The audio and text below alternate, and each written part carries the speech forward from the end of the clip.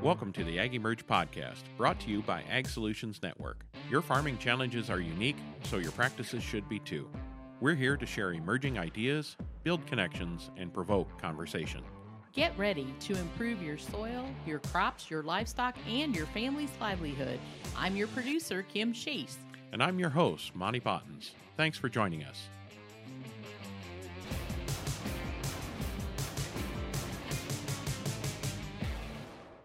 Thanks for joining us. Today we welcome Ben Mest, a third-generation grain and livestock farmer located in Stevenson County, Illinois, near the Wisconsin border, where he and his family own and operate a hog and cash crop operation.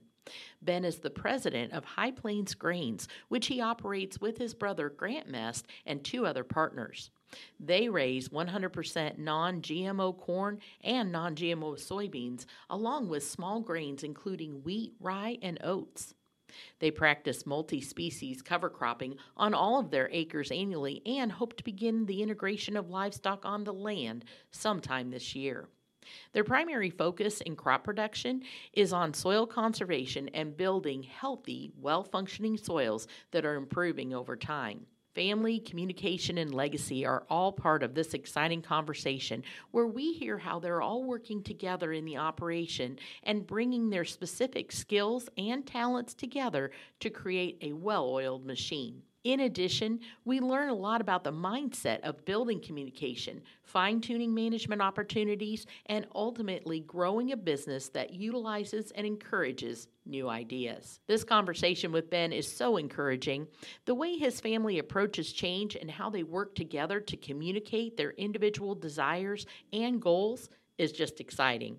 And communication is really a big part of this equation. Recognizing that there are different ways for different types of operations to implement practices and build resiliency in today's agriculture is also exciting to hear. Ben believes farming production models of the future will be much more diverse and sustainable than they are today.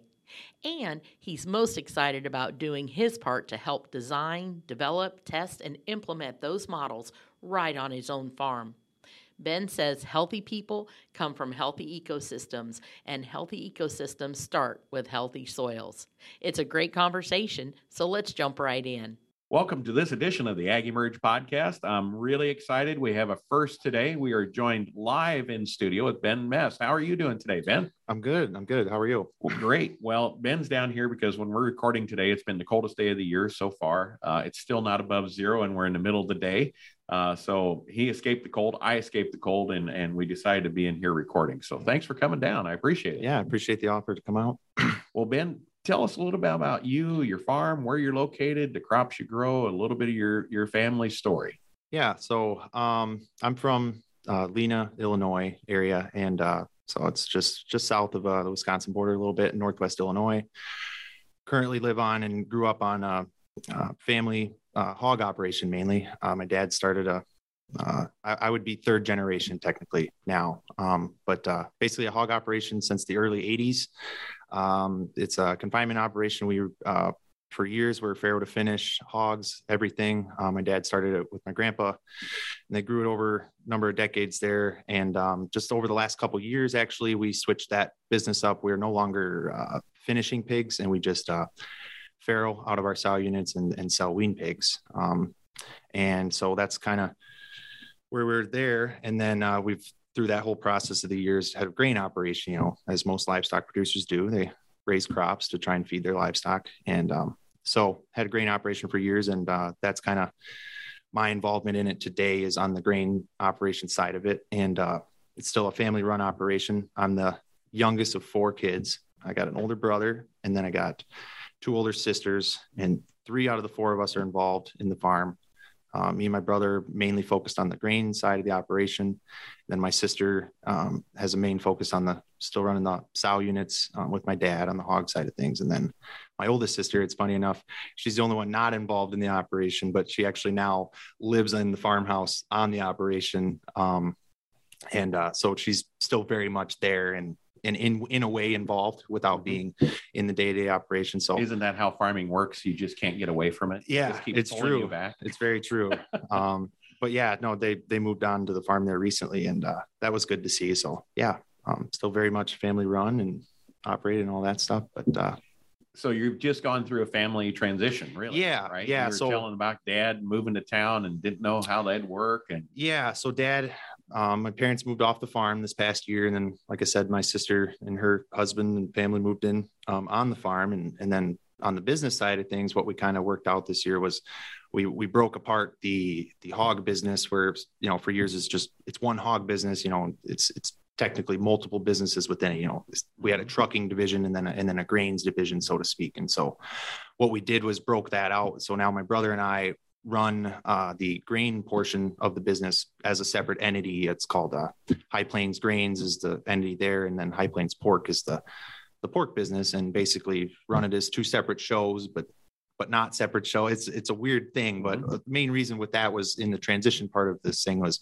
we were trying to get a setup that could help us grow that next generation. Like, the next generation can take over and figure out a new path for the farm, you know, kind of family legacy type deal. And so we did that. And then also the trucking division got broke out. My brother runs a equipment hauling and kind of a mix of stuff, trucking business as well. So really making sure every enterprise can stand on its own, right, and be profitable on its own. Because, you know, I think we've had a chance to Ben came down yesterday. We brainstormed all day long at the farm, and we didn't do much soil digging because the ground was a little hard. A little hard.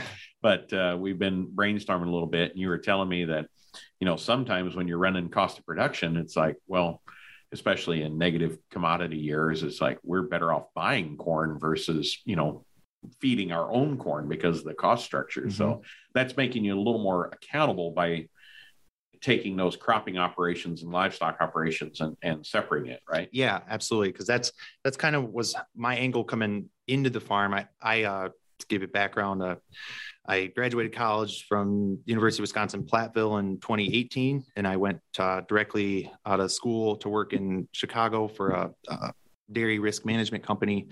I'm got my Series 3 license and the whole bit, and was a broker for a little bit, and also do insurance through that. And so I was coming from the ultimate goal with that endeavor was I was thinking about coming back to the farm. Eventually, I didn't know when, but I said my niche would be on the finance or the risk management side of it. It's just how my brain's centered around that type of thing. And so I came back earlier than I expected after only a year and a half in Chicago. Not because I didn't like Chicago or anything. It was we dipped our toe in the waters of the hemp industry in 2019, and my brother and I kind of spearheaded a project together, and that's what brought me back sooner than I was expecting. And I said, well, now I'm here, I'm not going to leave again. And so the financial side of the business is my focus.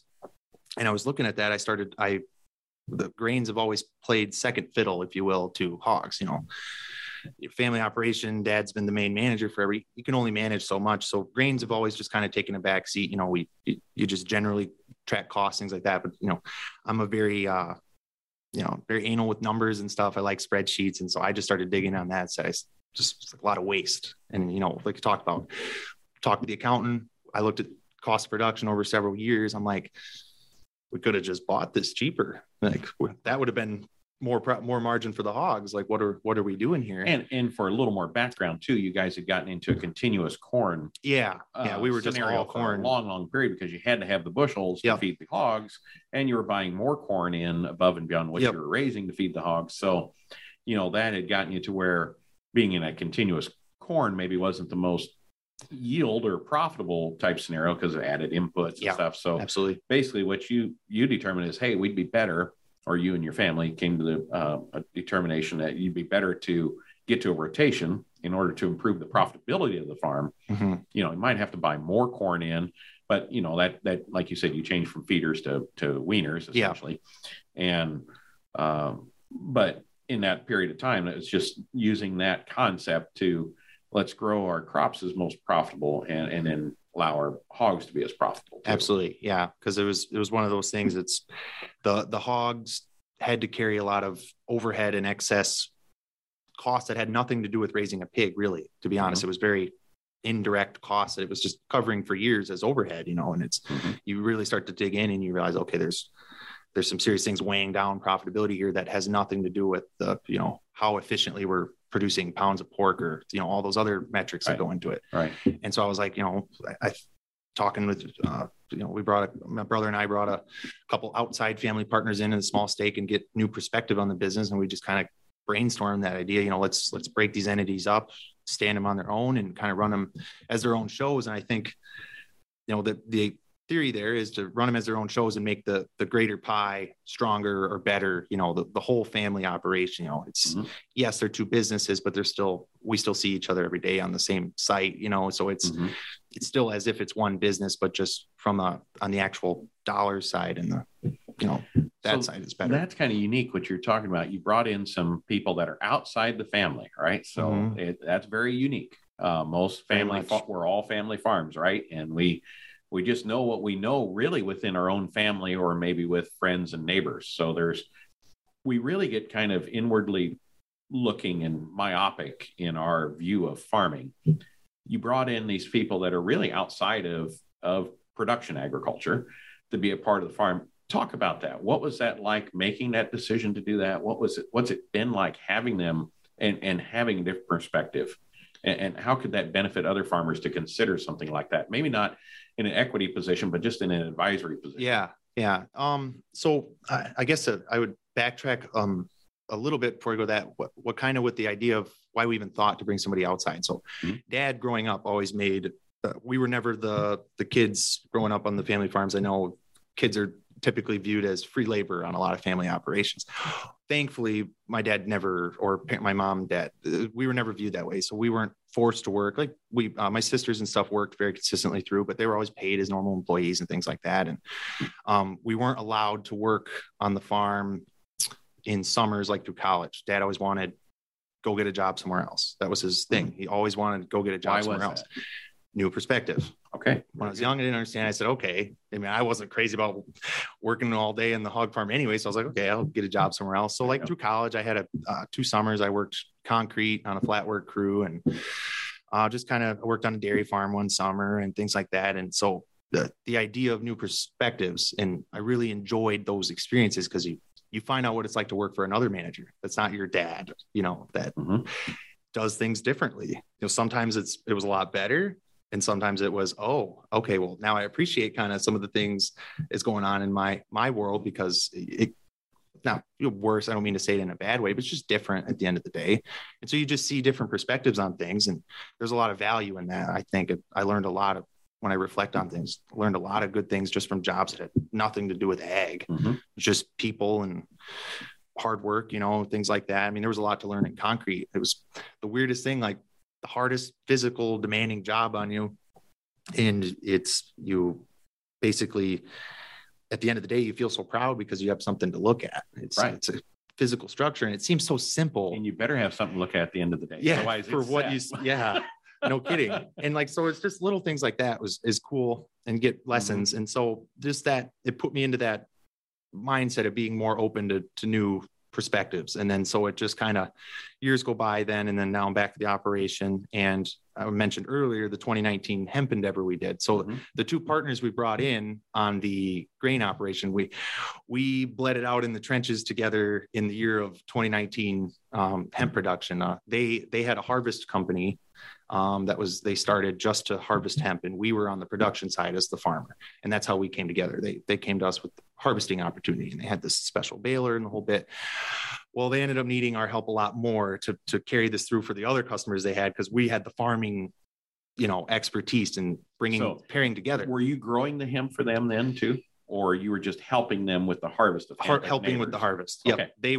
We paid them to harvest. You weren't able to retire independently wealthy in 1 year like everybody else in the hemp industry? No, I don't know. We must have been else in the hemp industry. Yeah, we must have just been that lucky one person that didn't make anything, because that was the time to be in there. But right. But no, it was good. We did a lot of really unique and I think kind of first time things in the hemp space. Like first time or close to, kind of more innovative things. Like we mechanically planted it, going into that season, it was said, hand plant. Transplants, or was that seed plants? Seed by seed. Okay. Because I'm a row crop farmer from the Midwest. Sure. I saw all the buzz was being made out west in dryland country where they got transplants and drip tape and that whole bit. And they said, Right. this is how you raise hemp. I was like, what? We're That's used a to lot of work. scale and we're used to modern tools. Like, Can't plant 500 acres a day that way. yeah. And it's one of those things. I just said, that ain't going to happen. I was like, I'm a row crop farmer from the Midwest. So me and my brother just said, oh, we can mechanize at least a large portion of this. Make no mistake. We were out there every day in the summer, hand hoeing weeds once this crop was growing, because it was an organic raised crop. Yep. So 60 acres was probably a little bit too much for that portion, I'll say. But really though, it was just it was a good experience with those partners I mentioned. Like that was just a rough fall, and there was so much to figure out because we ended up harvesting on that end. They used a Shelbourne Reynolds head, and we figured out a way to tune one of those up to, it didn't do a perfect job stripping the plants, but it showed very much a promise. And the hemp you were growing was for CBD.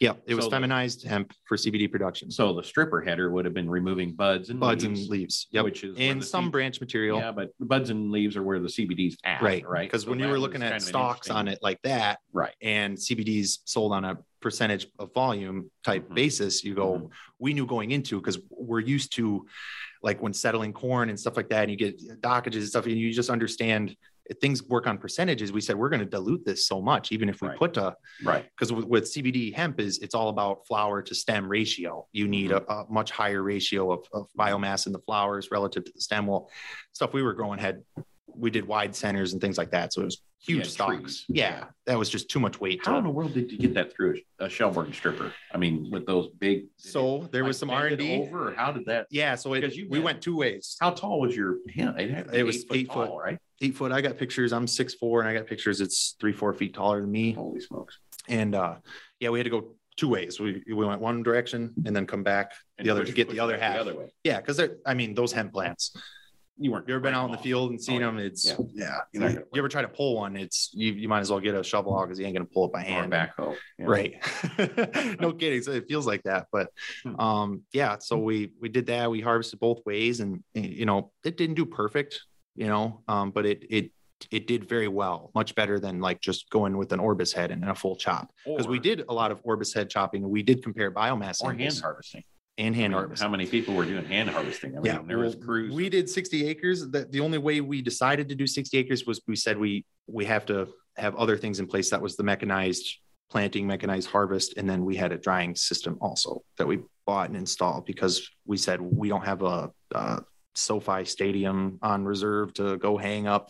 Literally like only 5 acres would probably fit in that, because we helped the year before another guy do it by hand. And man, he had this dairy farm, and we helped hang up all these plants, and it was only like a few acres of plants, and every last building on that guy's farm was stuffed to the gills with plants and trying to dry stuff out. And we're just like, this isn't from a consumer standpoint too. You're like, that's tough too. Was it hanging in the freestall barns with the cows? Or? No, he was retired. He was retired. Okay. So he just had buildings. I forgot to mention that piece. Dairy flavored CBD. Got cows are munching on the buds as they're going to milk. That could have been something. Yeah. At least the cows will be nice and relaxed going to milk. I suppose. They may not be excited to go at all. Yeah. So the harvesting technology that you use, the Shelbourne, you get it. And then did that go directly into this baler then? Yeah. Or did it? Yeah. Grow it? How did that work? We had wagons pulling it behind it's pretty straightforward. It's nothing like that crazy, but just pulling regular silage carts behind the chopper, and we'd haul back over to the farm, and we had the baler. The baler was a stationary setup, and it's got a big hopper bin with a conveyor in it. So you just back the wagon in and drop the load. And we actually did a whole webinar a couple summers ago for local community college on it. Did a whole video on it. I'll have to send you that. Yeah, if you send it to us, we'll put it in the show notes. Sure. But that was kind of encapsulated the whole, and then we narrated it through it. It'd be funny to see a Shelbourne header on the front of a chopper. And believe me, there was some R&D that went into that. The first time we ran it, we made it. We did it on some other guy's field, and he just had a little patch. We made it one pass down, and this is like this might be a 2-acre patch, and it looked like a jack-o'-lantern after one pass. So the teeth were gone. I mean, there was just sections, on across that head gone. We're like, I don't know if this is going to work, but made some adjustments to the machine. That's where the magic's at, is the adjustments in the machine with the rotor and things like that. And some R&D teeth we put in there and some things like that. And finally made it go to where it was enough to where you said, okay, this has some weight. So you got it chopped in silage wagons, and you put it in compressed bales that are wrapped, and then you retired independently wealthy and moved to Cayman Islands. Yeah, no. Okay. Then I wish, but and today it's still sitting in those bales, right? Yeah, most of it is still sitting in those bales. We got some of it dried. Because we had a whole. What are the challenges with that industry? Do you see? I mean, there was a lot of promises 2 years ago, right? Everybody planted it, and we were at a seminar, I think probably the same seminar or something. 100 farmers were there. 50 raised their hands that they'd planted it, and of the 53 people raised their hands that they had a contract to sell. Yeah, and of those 3, probably all 4 of them, had their contract broken. Oh yeah. So there was, because that's the thing I told in after the fact, was people like, well, why did you do it if you didn't have a contract? I said, I can't tell you how many people I knew had contracts in this industry. It didn't matter. They were only worth the word behind it, because there's no, like you said, the problem with this industry is it's not an industry yet. It's there's a few people consuming relatively CBD that takes a very small amount of acres to supply what's currently being consumed. Right. There's some regulatory stuff in the way of consumption increasing, I think, but generally it kind of had that little fad, the CBD, and you don't know if it'll ever come back. I think hemp will make a comeback because of all the other applications of it, but the CBD portion, don't really know. But basically a few people were making a lot of money in like 1 or 2 years, drew this narrative of this industry that just this untapped potential. But 2019, everybody thought they were getting in on something on the ground floor, so to speak, and that the ship had already sailed. We found that out too. Right. But you tried, and you do things. There you go. But so the benefit out of all that was a great experience. The partnership. That you made. Right. The 2 coming back to that. That's where all this all came. Right. I mean, sometimes, and I think farmers have to look at that, or business people too. Sometimes, things that you're doing today may not pan out, but it connects you to people or gives you a new perspective on something that does work out well going forward. Because what that experience really did was just laid a foundation of trust, and we really built a good relationship with those two.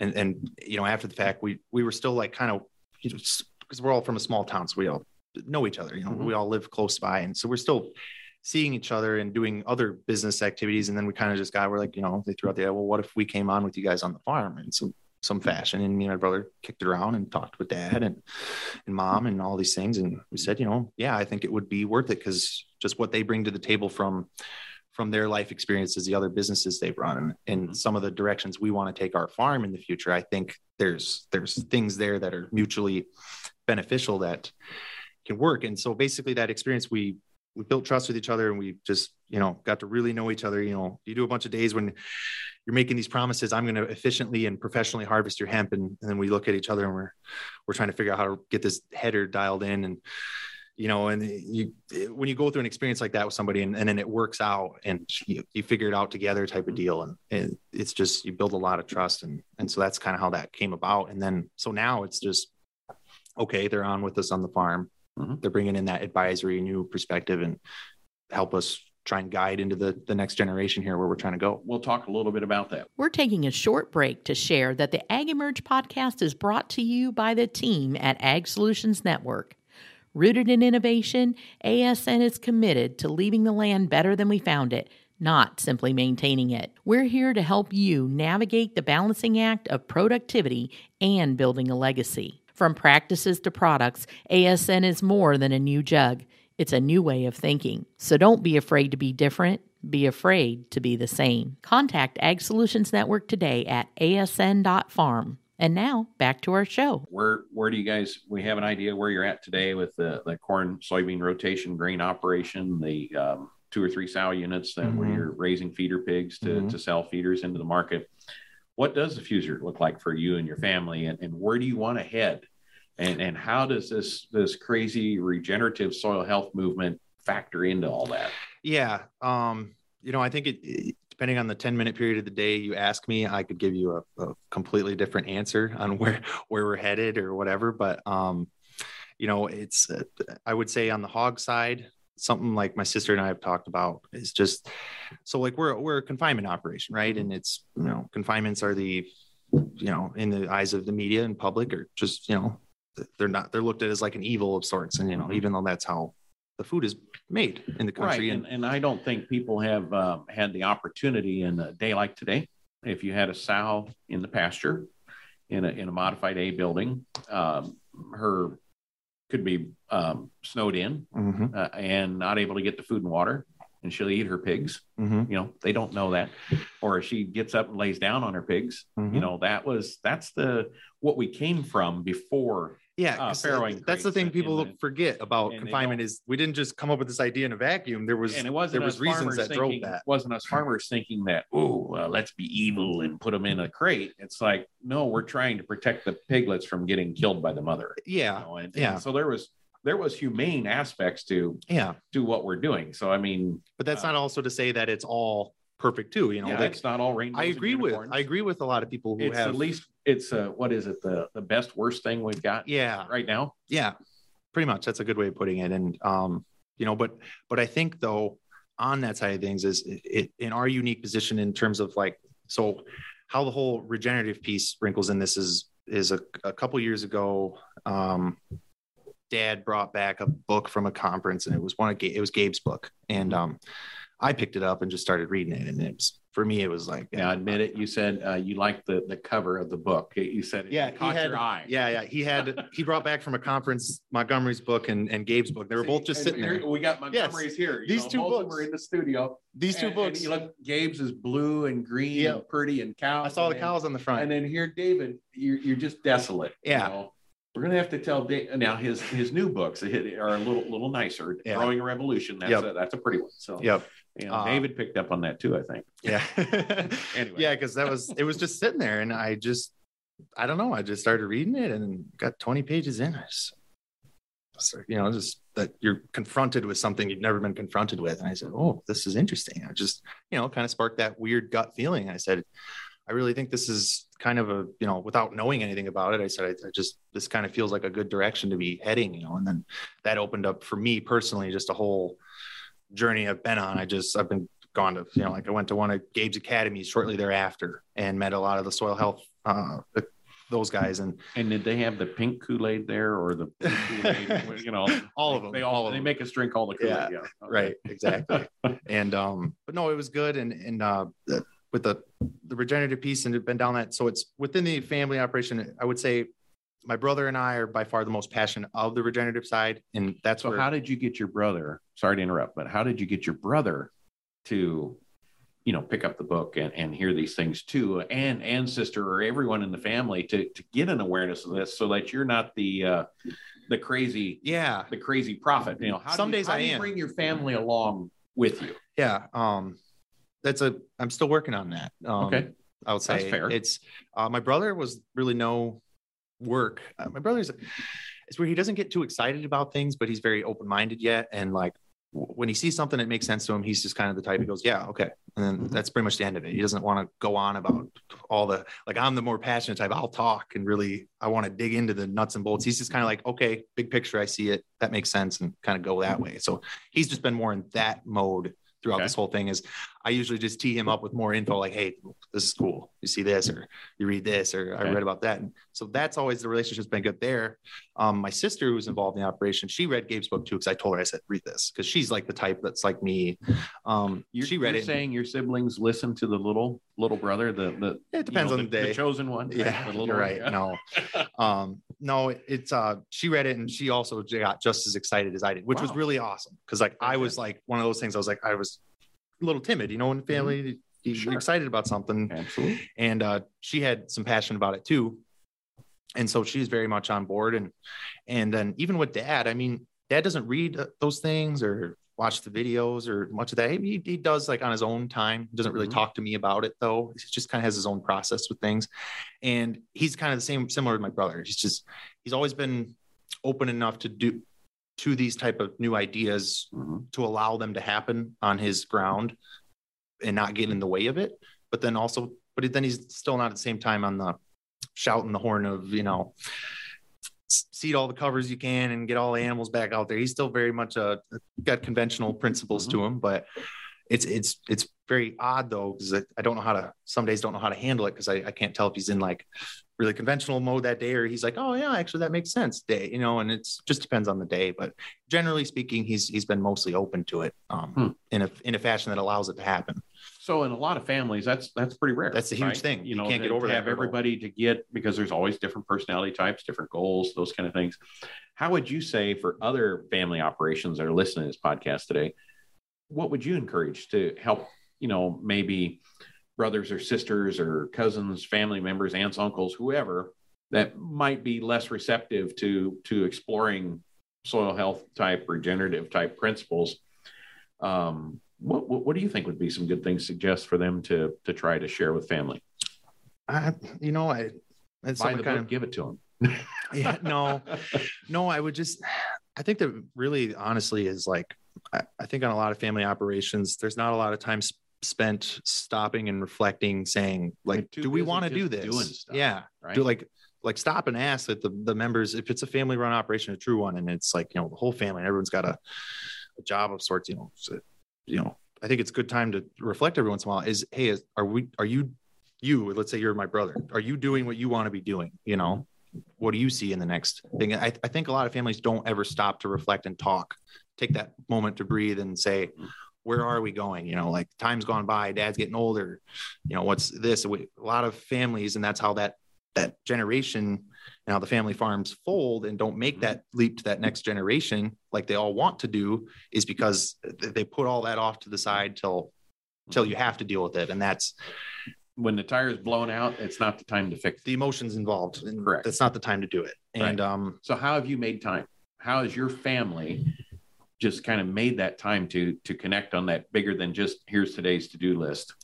It got to the point where there was a lot of frustration. Like my sister and my brother, we've all had our periods of like very frustrated because we were doing a tremendous amount of work, raising the hogs and things like this, and saying, well, like this just ain't going to cut it long term. Like I want to get in on ownership or things like that, and so I think it's, how am I trying to put it? But it's important for family members to talk about what they want as individuals and make sure that those goals are aligned. But then like, okay, you say that, and then action on that after that, like actually get something set up. So like we said, we want to run the grain business. We think we run separately. So we got it done. We just kept pushing versus forward. Just talking, because I hit the point. Me and my brother hit that point where we're like, my brother was like, well, I might just leave and start a trucking company. And, like, I don't want to work like what I'm working for the return I'm getting on, just enjoyment of life too. That's a huge part of it. We feel so married to like, you have to do things the one way, as if it's, just because you're farming differently doesn't mean you're still not farming and it's still not a family operation. It's like, I think a lot of families get tied to like the legacy of like how you're farming too, which that's just kneecaps the next generation, because the industries change. So you're saying the key thing is don't be afraid to have that conversation today. Yes. Before, 1, 2, 5 years from now, it's like, I'm done. I'm walking. Everyone was spent a job in town. I'm going to go. Everyone's stressed out.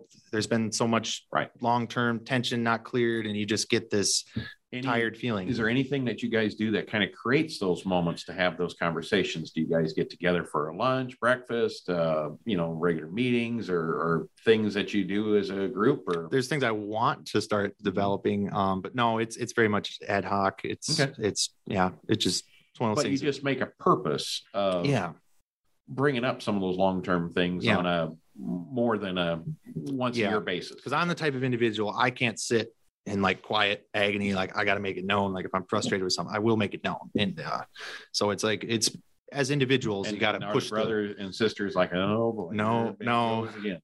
I'm actually, my brother would probably be the hothead of the group. Okay. And then I would be. So you help get the conversation started. A close second. And then, that's good. They start, and there's plenty of days where we're shouting and yelling at each other too. Don't be afraid to talk about what everybody wants and what you want also as a group to accomplish, because you can't do it. You all have to have your individual goals, but you all have to agree on what is the general direction you want to hit. Like if you as a family decide, hey, we want to see another generation make a run at this, make another 40 years, keep the family name going. Like, okay, if as a group you decide that, then you need to put the things in place that make the individuals feel comfortable with that. Because I see all sorts of family arrangements, and it's, you get in these weird situations where you got an 85-year-old manager, owner, dad, he owns all the assets and doesn't hardly do much of the day-to-day ops anymore. And then it's still bossing, making the decisions. And then you get these weird disconnects within the operation, and then the operations can hurt because of that. Right. Just the profit and loss type of thing. But then on top of that, the family structure too falls apart, because you get some of these families where you got 50 or 60-year-old with no equity, still running all the day-to-day ops. And they're like, oh, I just worked a whole career and I still don't own or anything. Yeah. Right. And so just different with us. I don't know why we chose to make this a point of emphasis sooner. I'm an entrepreneurial spirited person. And I want ownership. That's like, I like to run my own type of thing. And so maybe it's just psychology related too, just personalities involved.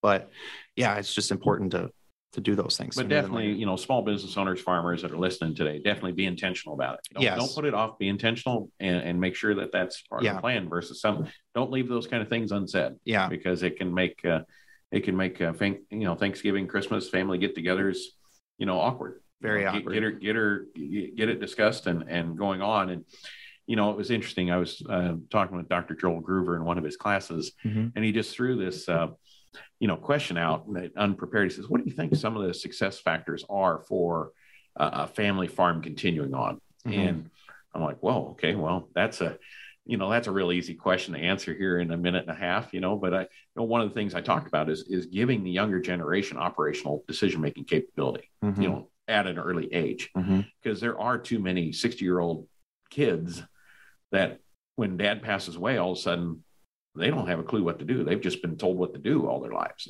They're still, teenagers in business decisions. So, doing that. And then, the other thing I told them too, is that, fair and equal aren't always the same thing, because when you have a family farm operation and there's multiple siblings involved, if you have people with outside farm income, if you just say, okay, we're going to divide those assets up when I die equally, right?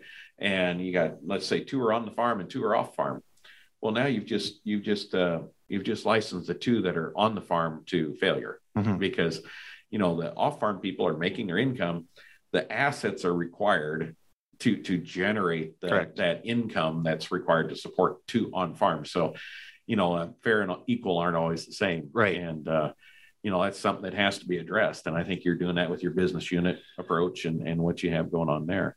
So yeah, key discussions to have, that is for sure. Yeah. And on that, we talk about with the next generation is so much of it too, like beyond just, a family agreeing on, okay, can we manage together or figure out an ownership structure that works together?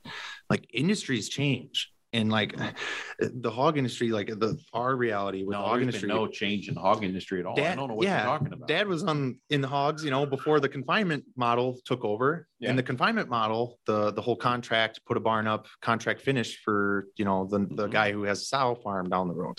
That model worked great for about 30 years. And then it's like markets do. They grow, they mature, they consolidate. And now the hog industry is so consolidated. It's just such a different industry. And Dad tells me all the time, he goes, he just goes, Benny, I don't know what, this is so much different than it used to be. And he tells me that all the time, because these last several years have been the most, he said it, his own words, the most challenging of his whole career. And he's trying to just be on the backside of it, coasting on into where he wants to be comfortable. And some of the most challenging years.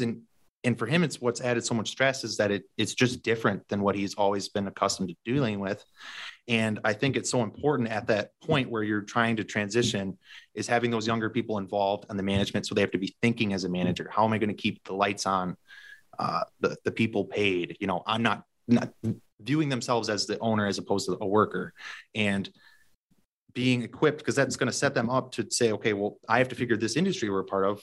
What's the new direction?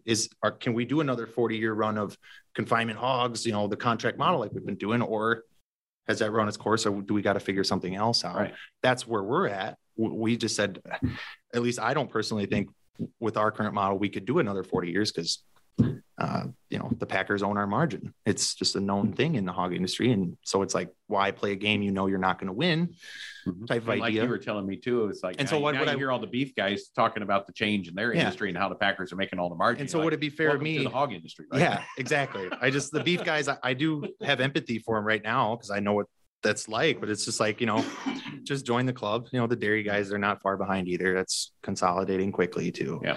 But basically it's like, how could I expect my dad, he's got 40 years of a certain model experience, like to transform himself and figure a whole new way to run a business for, to set us up. I don't think that's his responsibility per se. I think there's responsibilities on both sides of that equation. It's not just the asset owner to say, okay, I will do everything right. I'll get all the things set up. And then, so you guys have a nice, easy transition or clear path of where to go. I think that younger generation has to say, okay, I want to do this. That's important. It's not just, I'm not obligated to do it.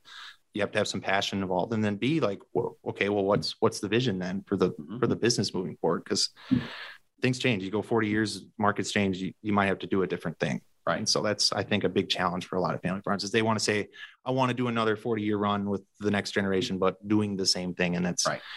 It's just unrealistic. Well, let's talk about some of the things that you've been doing a little bit different on the crop side.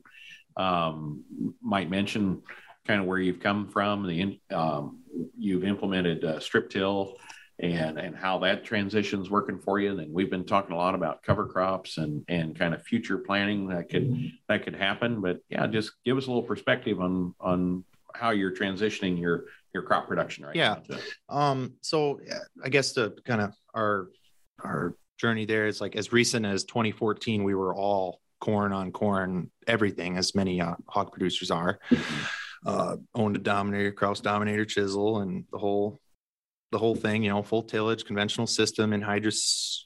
Usually in the spring, we never did much ball anhydrous, but the conventional model. Mm-hmm. And then started working with a different company on the input side, and then they kind of got us into some different practices like banding nutrients. So we, added nitrogen to the planter, souped up the planter, made them all fancy, and then transitioned to some strip till. You use that for a few years. Basically, we're still anhydrous and very conventional, just used strip till, I guess. So shank type deep tillage still. Using the ammonia bar as a strip till bar. Well, it was a strip till bar that was equipped with ammonia. Okay. Yeah. So at least then you got to where you're indexing your nutrients. Yep.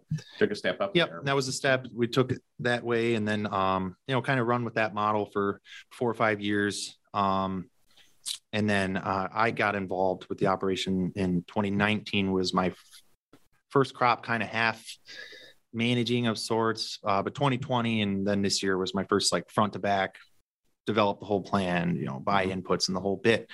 And I would say the outlier within the family, like we talked about earlier. I kind of started the process with I found that passion for this regenerative ag thing, whatever that means. It's such a broad term.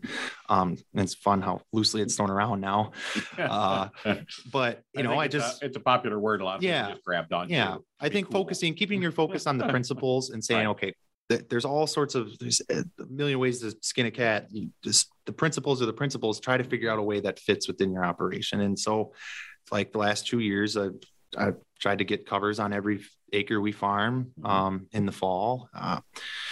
We did wheat a couple the last year, and then this year we got a little bit more. You're next to the Wisconsin border, so you're too far north to plant cover crops. Hasn't anybody told you that? Yeah, that's what I hear. You're not supposed to do that. Yeah, I mean it's there's challenges, but it's. And I've been complaining about my short window, right? Yeah, it's like, gosh, she's 2 hours north of me. Yeah, everyone has their challenges, and that the principle that took me the longest to kind of wrap my head around the best was that farming in your context idea of this.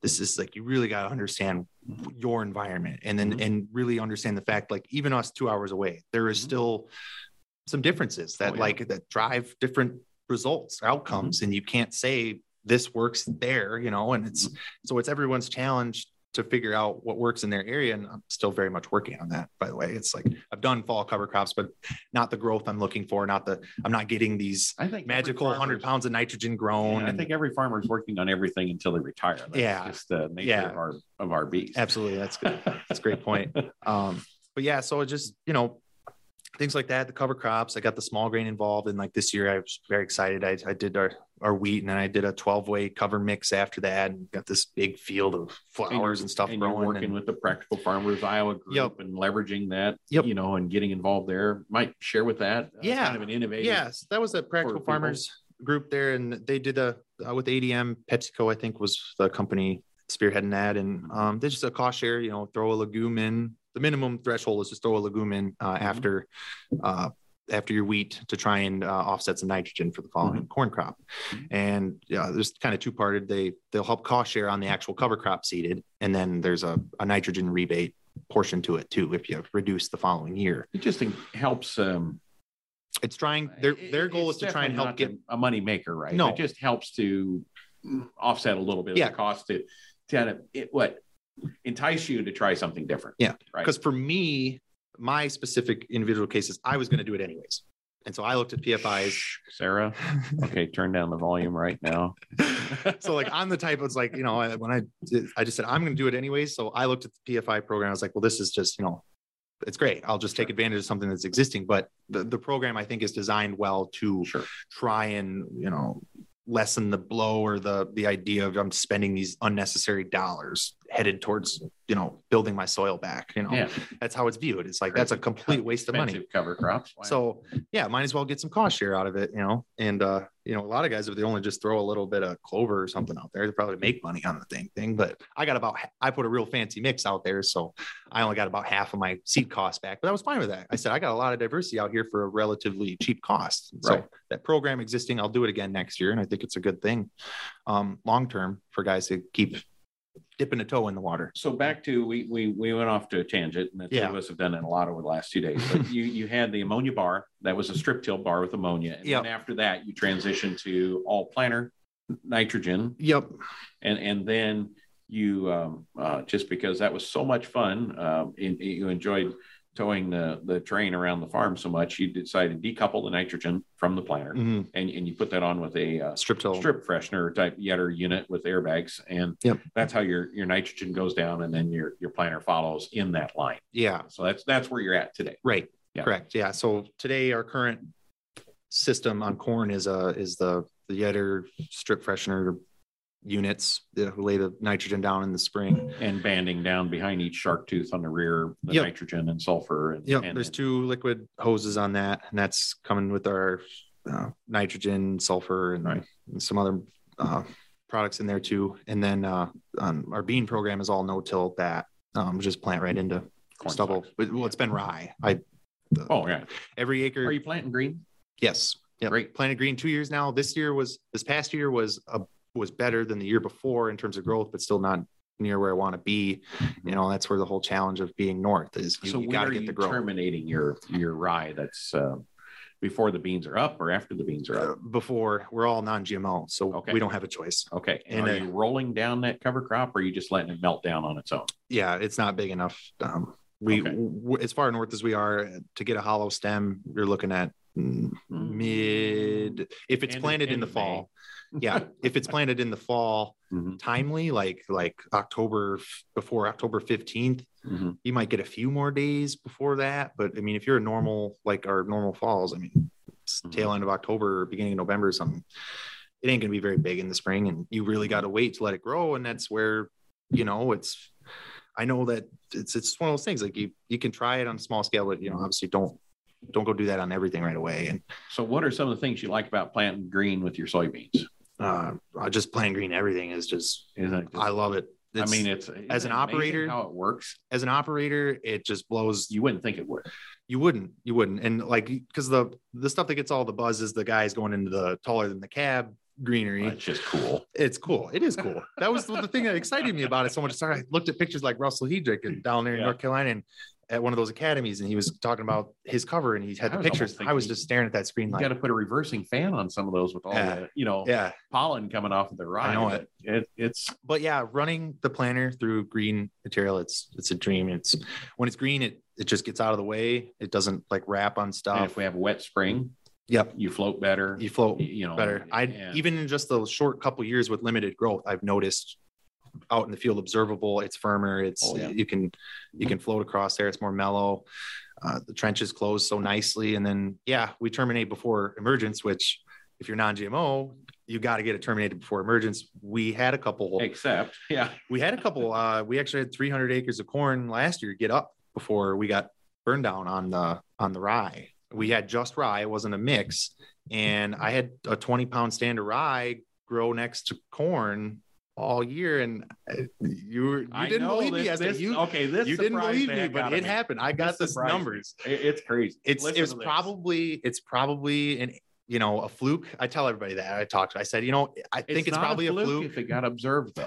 See, you can't dismiss it. So Yeah. we need to figure out, rather than just like and write it off, you got to figure out, okay, why did that happen, and how could we duplicate that again? So so you had the rye was up, and you're saying it was about 6-8 inches tall when the corn spiked. Yeah, non-GMO corn.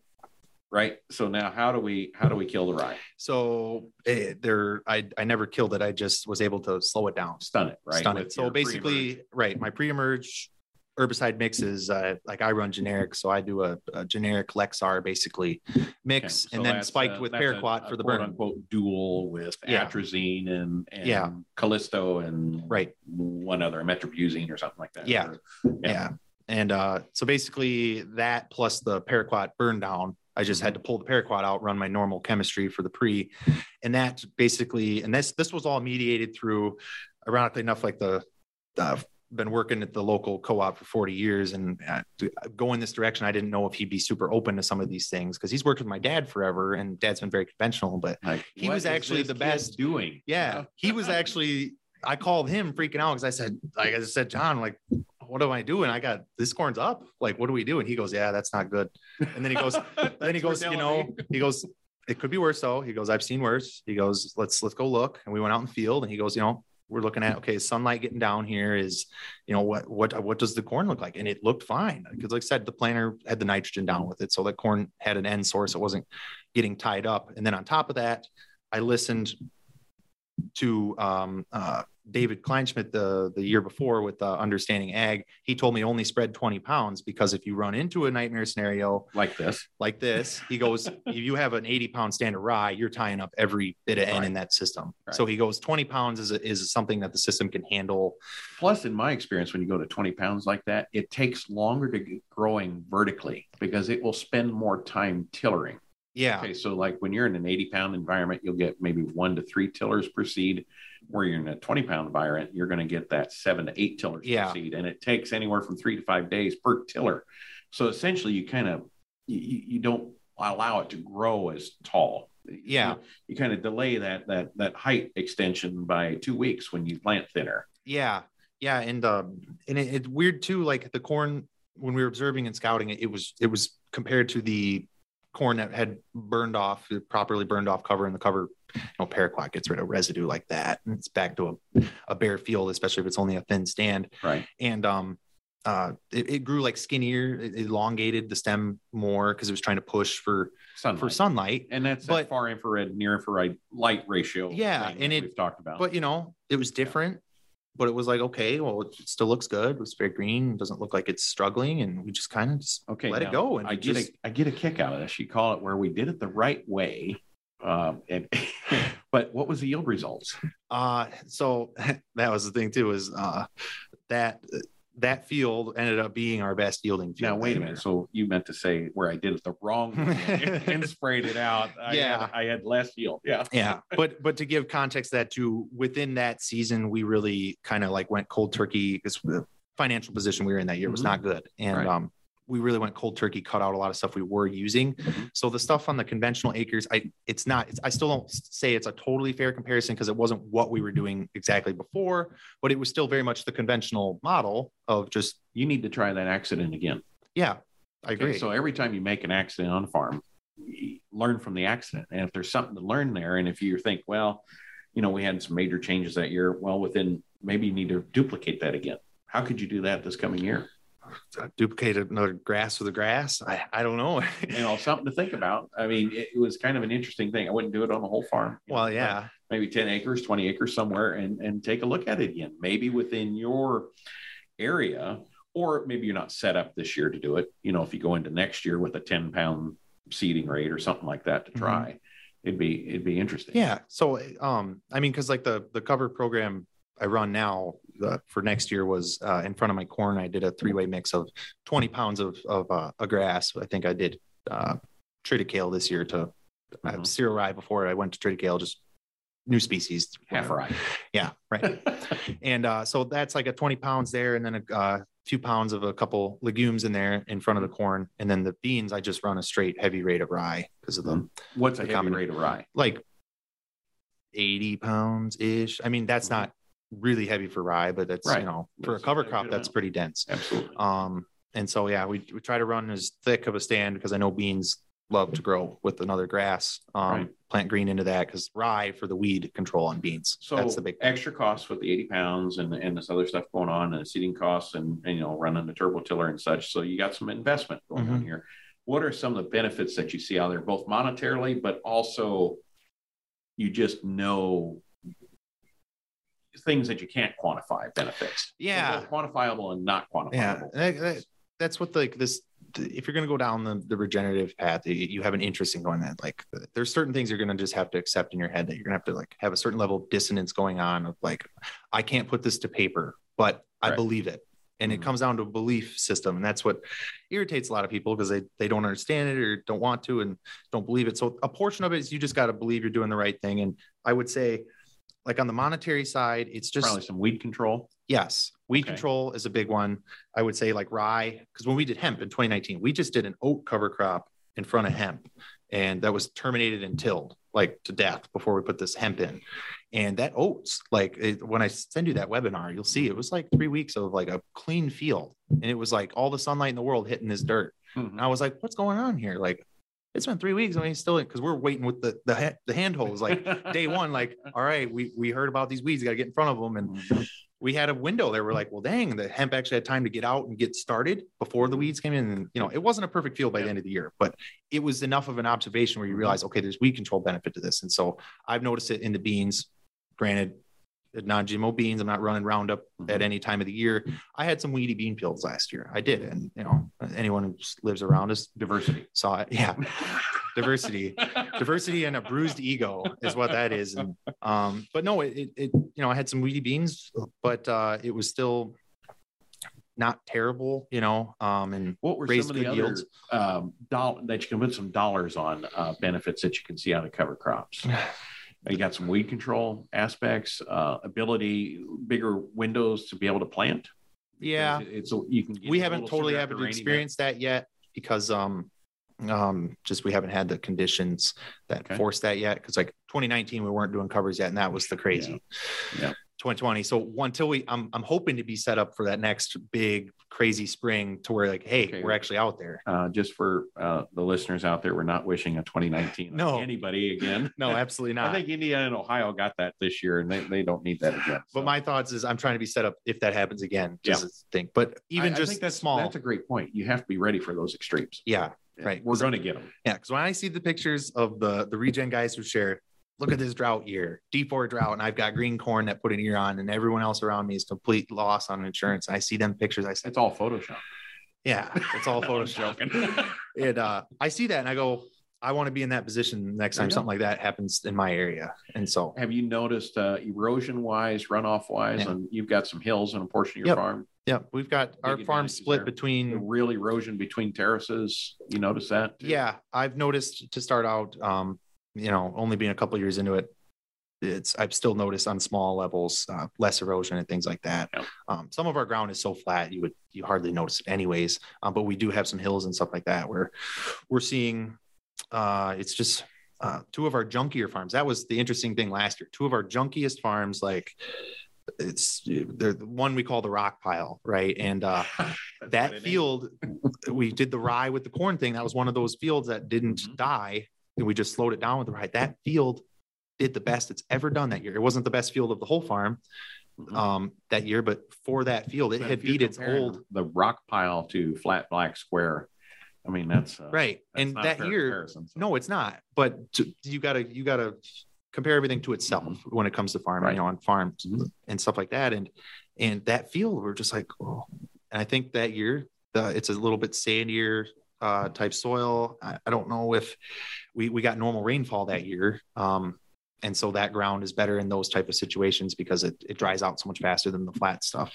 And I think the rye had a big effect in just the structure or water holding capacity in a little bit sandier type, or don't necessarily totally know. Otherwise, I just observed a very, very good yield on a field that, well, I think it had no business making that. That was the weirdest thing. I know this is going to be an incredibly profound statement, but good fields are just inherently good. Yeah. I mean, you can't do much to them to make them better. They're just plain good. They're already at it's that. the marginal fields where we can have those dramatic increases. Yeah. And I think the good news is those fields have become marginal because of our historic farming practices. Yeah.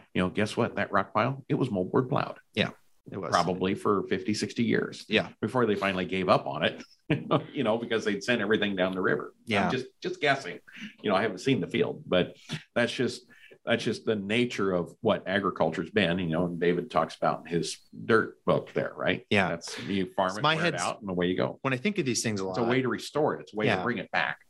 Yeah. A big part of my why involved in this whole process of like why I even wanted to go a regenerative route was like, I hear the things that David says, and I'd say, this is a foreseeable end. Why? There's no other new place to move. Like this has happened before. Like we've watched all these other civilizations do the same thing. We very openly talk about the amount of runoff in the river every year. Like it's not like it's a question of if there's runoff. It's just the question is how much. And Jerry Hatfield, for every ton of corn we raise, we send 2 or 3 tons. Those statistics, just when those statistics hit me the first time I heard them, I was like, what? That's true? And like I verified it, and I just said, well, wow, that's a problem. This has because I think long term, and my biggest challenge individually is stopping and getting in the present and like breaking it down into its parts and like doing things. I'm always gravitating towards long term, and so like when I hear those facts, I go, well, there's an end to this. I don't want to be the poor guy at the end of the in our industry thing. I don't want to be the one stuck with it. In our industry today calls what we're doing sustainable. Yeah, and it doesn't make any sense. And I don't want to beat on it too much, but it's just it's not. There's a lot of we're dissonance. Being lied to. Yeah. So anyway, going forward, what do you need to be successful in where you want to get? What do I What's need? Missing? What's missing? What's needed in this space to help farmers get to regenerative? Yeah. So that's where I just think more work. Like the conversations with this always start out with, and it kind of annoyed me to begin with when I started going to conferences and stuff. It always starts out with mindset discussions of like changing your paradigm and the way you see things, like in Gabe's Academy and all these other ones I've gone to. And they always talk about mindset first. I'm like, why can't we just get to the nuts and bolts? Yeah, let's talk about changing paradigm. Yeah. West too. We're guilty. And it annoys me because I'm very anti-cliche personality. I don't like those things that make me uncomfortable. I just generally whatever. I like to talk about like substance things but it's so important is changing your mindset first, like understanding, like you just have to look at it different to begin with to even begin to understand where you're headed. And I just think it's like what's missing in not necessarily in regenerative ag is the enthusiasm's there and the passion. It's the getting rid of this like this mentality in ag that's like we think in absolutes, like there's only the regenerative route or the conventional route. And there isn't like a million different models in between that mesh between the two that could come to fruition. But what it's been painted as is you're either in the regenerative side or the conventional side. Organic, zero input. Yeah. It's the extremes. Or your, commercial 25,000 acre, is conventional. Yeah. Life is shades of gray. I'm finding out this is like there's no one word answer to like any question. As I grow up, I'm just like, because it frustrates me. I want it sometimes an answer to just close off a question, and I never get satisfied because I'm like, oh, well, it depends is usually what the answer is. And so like with farming, I just think it just the mindset, both sides of the equation have to say, well, the regen guys can't just sit there and go, well, I'm the one doing the right thing. You need to do exactly what I'm doing. And then, then the other side, the conventional guys need to just, then we're fighting each other and the enemy's not. Yeah. within. So like the CAFO model, something like my sister and I have talked about, we go, this business has really ground our enthusiasm to raise hogs, like really ground it out. Like it's like we take care of the people we pay and we all work together and try to do this. And we're not having as much fun as we used to. And you don't feel like the worth or the why is there anymore. Cause you're just sending general pork out to the market, to the Smithfield to do whatever with. And, just kind of what it is. But like on the CAFO model, who's to say you can't come up with the hybrid CAFO barn setup system where you can have aspects of regenerative grazing, like exposed to the ground. Or you produce feeders that are willing to go out, or pasture-based feeder genetics. Yeah. It's, like, because guess what? There's a whole bunch of people because the way I look at this, you know so much more about the history of farming than I do, because I'm only just begun like my reading books about the past stuff. A very nice way of saying I'm old. Thank you. Well, because everything I talk to you about, you go, oh yeah, I read about that 30 years ago. And I'm like, dang it, what does Monty not know here? He goes, yeah, that's old news. I'm like, well, to me, it's that's like a nice way of saying I'm a know-it-all too. And I'm just looking at it. To me, it feels like where we're at in ag is like this. There's like kind of a new frontier, so to speak, of like this regenerative space, and like it's getting all this buzz, but then it's still like some of the guys who get the most attention don't have models that scale or are readily applicable. It really takes like a total dive into a new thing. Mm-hmm. The key to getting wide scale adoption is going to be, you don't have to completely transform yourself like a conventional guy, so to speak, to make some changes. Right. I think there's just like this whole open level of opportunity involved in like coming up with new models or business ideas involved in that space where you're melding the two of these worlds together and coming up with something that net is better. Maybe it's not perfect. There's no such thing as the perfect system, but better than what was. And I'll conclude with this, because we're having a lot of fun today running long, but that's okay. I'm sure we got people still tuned in here, but I think that's why it's important that we need to have, instead of an absolutism approach to the labeling like organic is, we need to have a relative scale approach to labeling to help the consumer understand the products we're making, to where we have a 1 to 100 scale, depending on the points that we're doing. What were we doing for animal welfare, carbon sequestration, nutrient density, sustainability, diversification, community, blah, blah, blah, blah, blah. All of these value adds that regenerative offers, we get scored on. And if you're making a 20-point product, you get a 20-point base premium. If someone else is making an 80-point product, they get an 80-point. Because asking them to be 100 or nothing, you're right, won't happen. Yeah. If we have some sort of relative scale in there, I think that's going to help accomplish that mission and make it simple enough for a consumer to understand, appreciate, and enjoy. Yeah. So absolutely. But anyway, I'm looking forward to seeing where you guys go, you and your family, and how you continue to adopt the soil health principles. And I definitely appreciate the context. I don't think context is a principle. I think context is like a law. Yeah. That overarches all right. 5 principles, Yeah. And it's the thing that grounds the rest of them. Absolutely. That's just a given. Yeah. But no, I really appreciate it. It's been fun spending the last day with you and bouncing ideas off of different ideas for your operation. And thanks for being on the podcast. I really appreciate it. Thanks for having me. Any other thoughts before we leave? No, I don't think so. We'll just get in trouble. Yeah. I'll just be rambling more. So you don't want that. That's excellent. Thank you, Ben. We really appreciate it. Absolutely. Well, this conversation with Ben is so encouraging. The way his family approaches change and how they work together to communicate their individual desires and goals, well, that's just exciting. And communication is really a big part of the equation. Recognizing that there are different ways for different types of operations to implement practices that build resilience in today's agriculture, well, that's just exciting to hear. And as always, if you'd like to learn more about what we're doing to help growers implement soil health practices, check out our website at asn.farm. And there you can click on links to follow us on Facebook, Twitter, Instagram, LinkedIn, and YouTube. There's a lot of great things happening and always something to learn. Thanks for listening.